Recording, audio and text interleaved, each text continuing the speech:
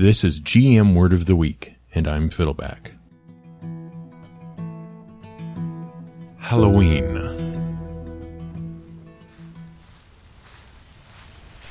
It is late evening when you enter the village. A chilly wind rustles the dried red and gold leaves still clinging to the trees. The village is still and quiet. No one is out and about. Even the inn is silent. Apart from the pale glow of the full moon, obscured occasionally by passing clouds, the only light comes from flickering candles glowing in many of the windows. Of course, in your travels you'd forgotten the date. It's Raven's Watch. A chill goes down your spine that has nothing to do with the wind. This is a bad night to be wandering. You'd best find shelter quickly. From the Angry GM's Fallen Icons 4th edition D&D campaign. Happy Halloween, fellow gaming linguophiles. For the final entry in our spooky month, we're going to talk about the reason for the season itself. Let's talk about what Halloween is. Oh sure, Halloween is all about dressing up in spooky costumes and going door to door trying to get type 2 diabetes, or wandering around town doing things that were really fun when you were a kid, but a lot less so now that you are a property owner. It's about ghost stories and jack-o'-lanterns and stop-motion skeleton kings ordering the kidnapping of competing holiday mascots because he's grown so tired of the same old thing. As directed by Henry Selick and not Tim Burton. But what do you really know about Halloween? Perhaps you know that the Halloween we celebrate has Celtic origins. The Celtic people of Ireland, England, and northern France celebrated a holiday called Samhain. Now, if you've only ever seen it written, you might have thought Samhain, not Samhain. But that's because the Goidelic languages, which include Irish, Gaelic, Welsh, and Manx, weren't actually designed to be written with the Latin alphabet, the one we English speakers are used to. In fact, Primitive Irish, the first Goidelic language, was around for a long time before it had a written form. And scholars are still arguing whether that written form, called Ogham, was invented by the Celts, or whether it was invented by Christians to communicate with the Celts. However, Ogham has two interesting features. First, it's a script of vertical hash marks that made it easy to carve into stone. Second, whoever invented it, most scholars of language agree that it was a cryptic language. That is, it was invented primarily for secret communication and not generally known. Third, Ogham is named after Ogma, or Ogmios, the Celtic deity of knowledge.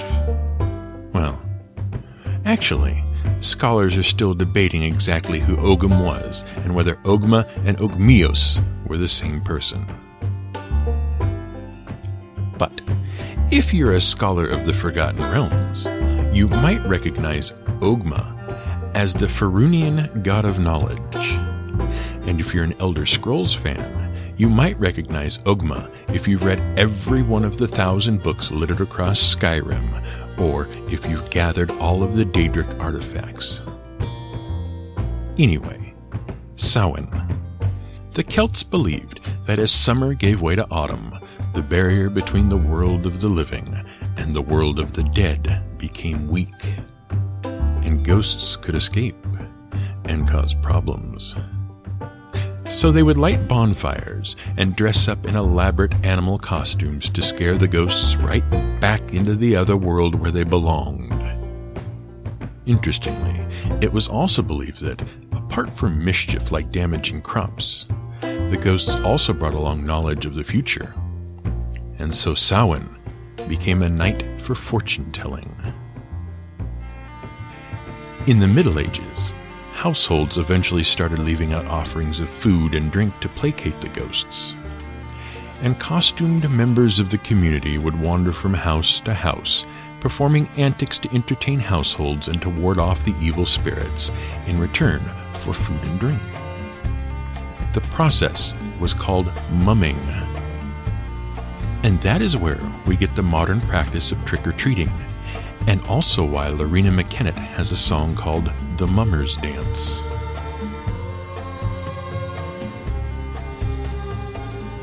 Now, most people know the story of All Saints' Day.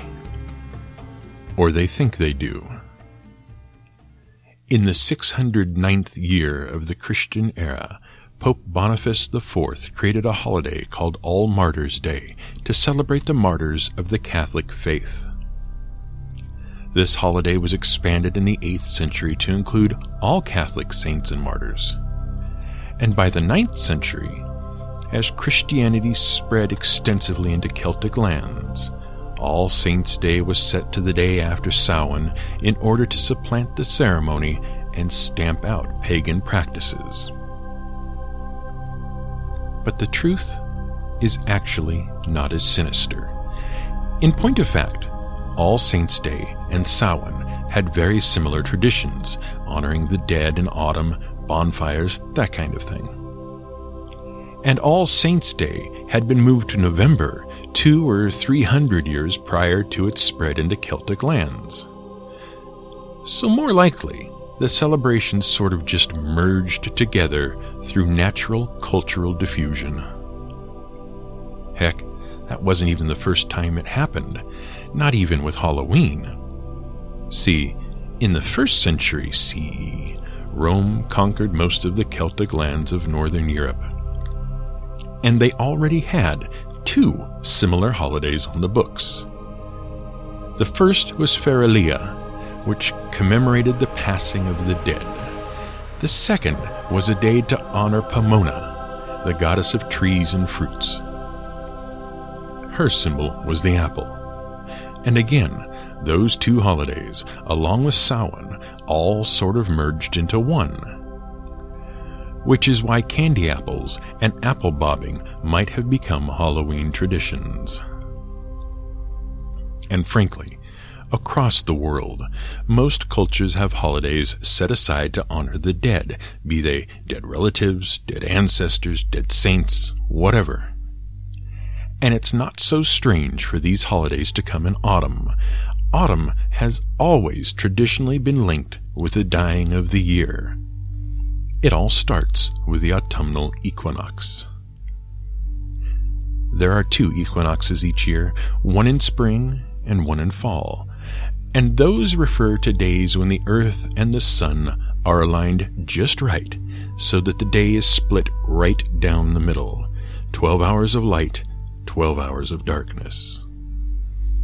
After the autumnal equinox, the days in the northern hemisphere get shorter and colder, and the nights get longer.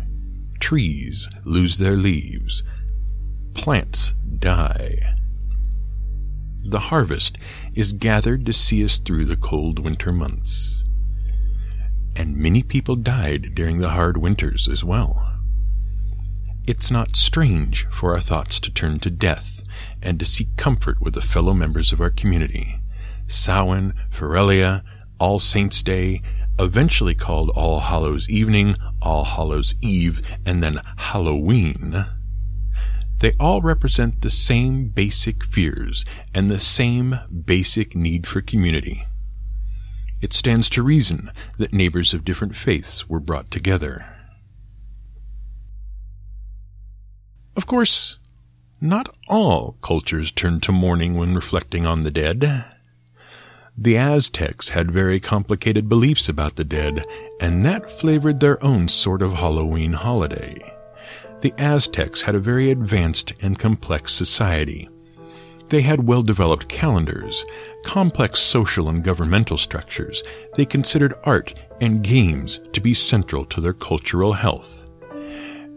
And they had very detailed religious beliefs.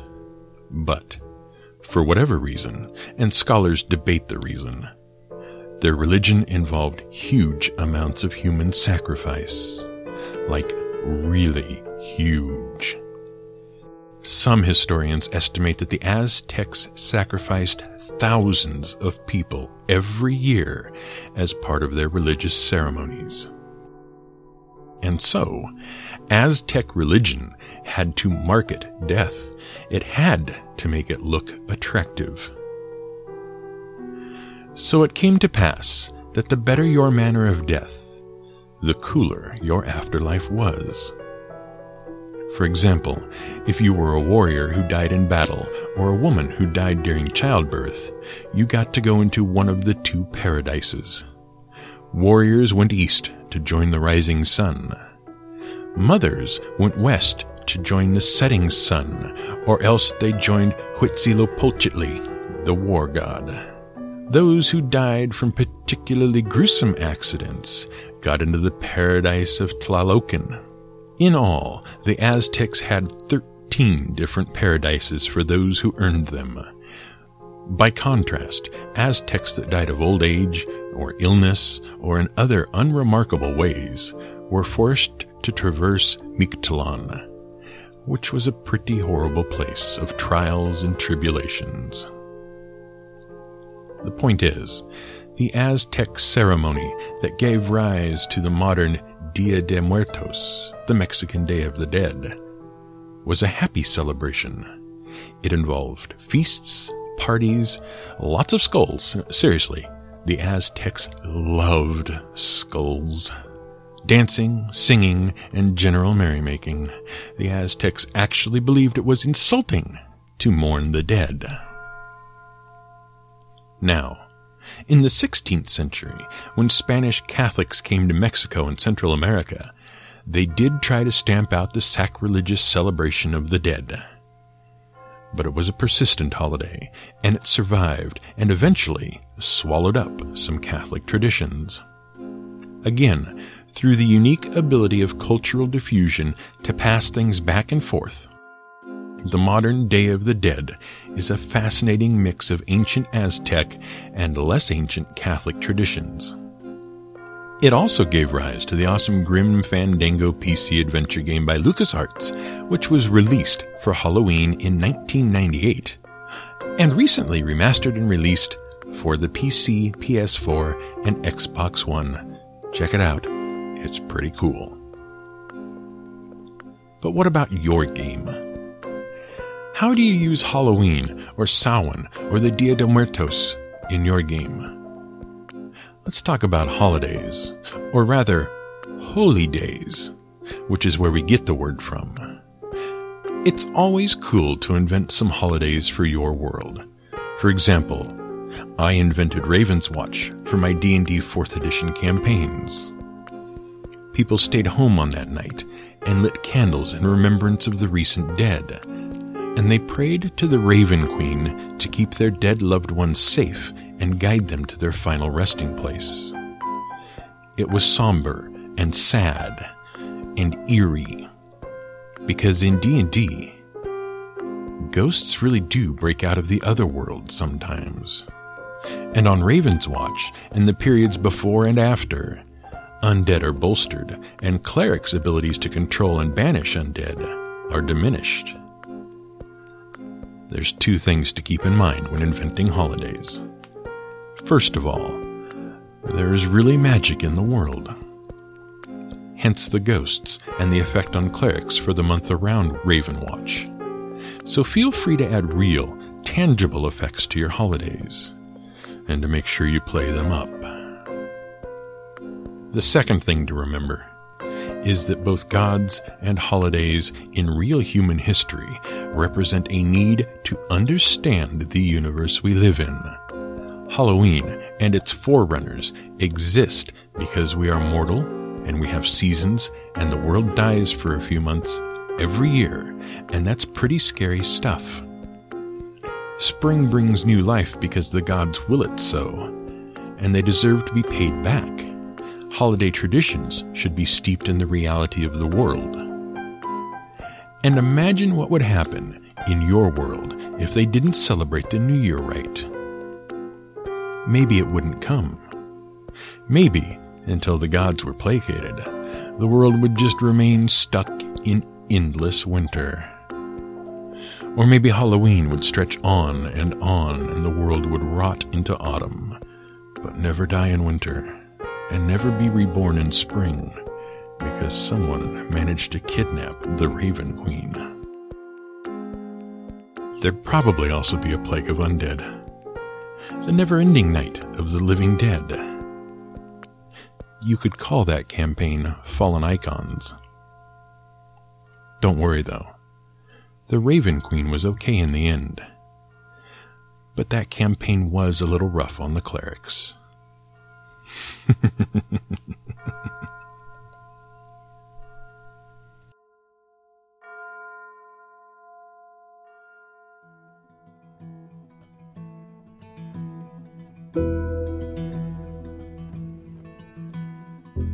This has been the GM Word of the Week.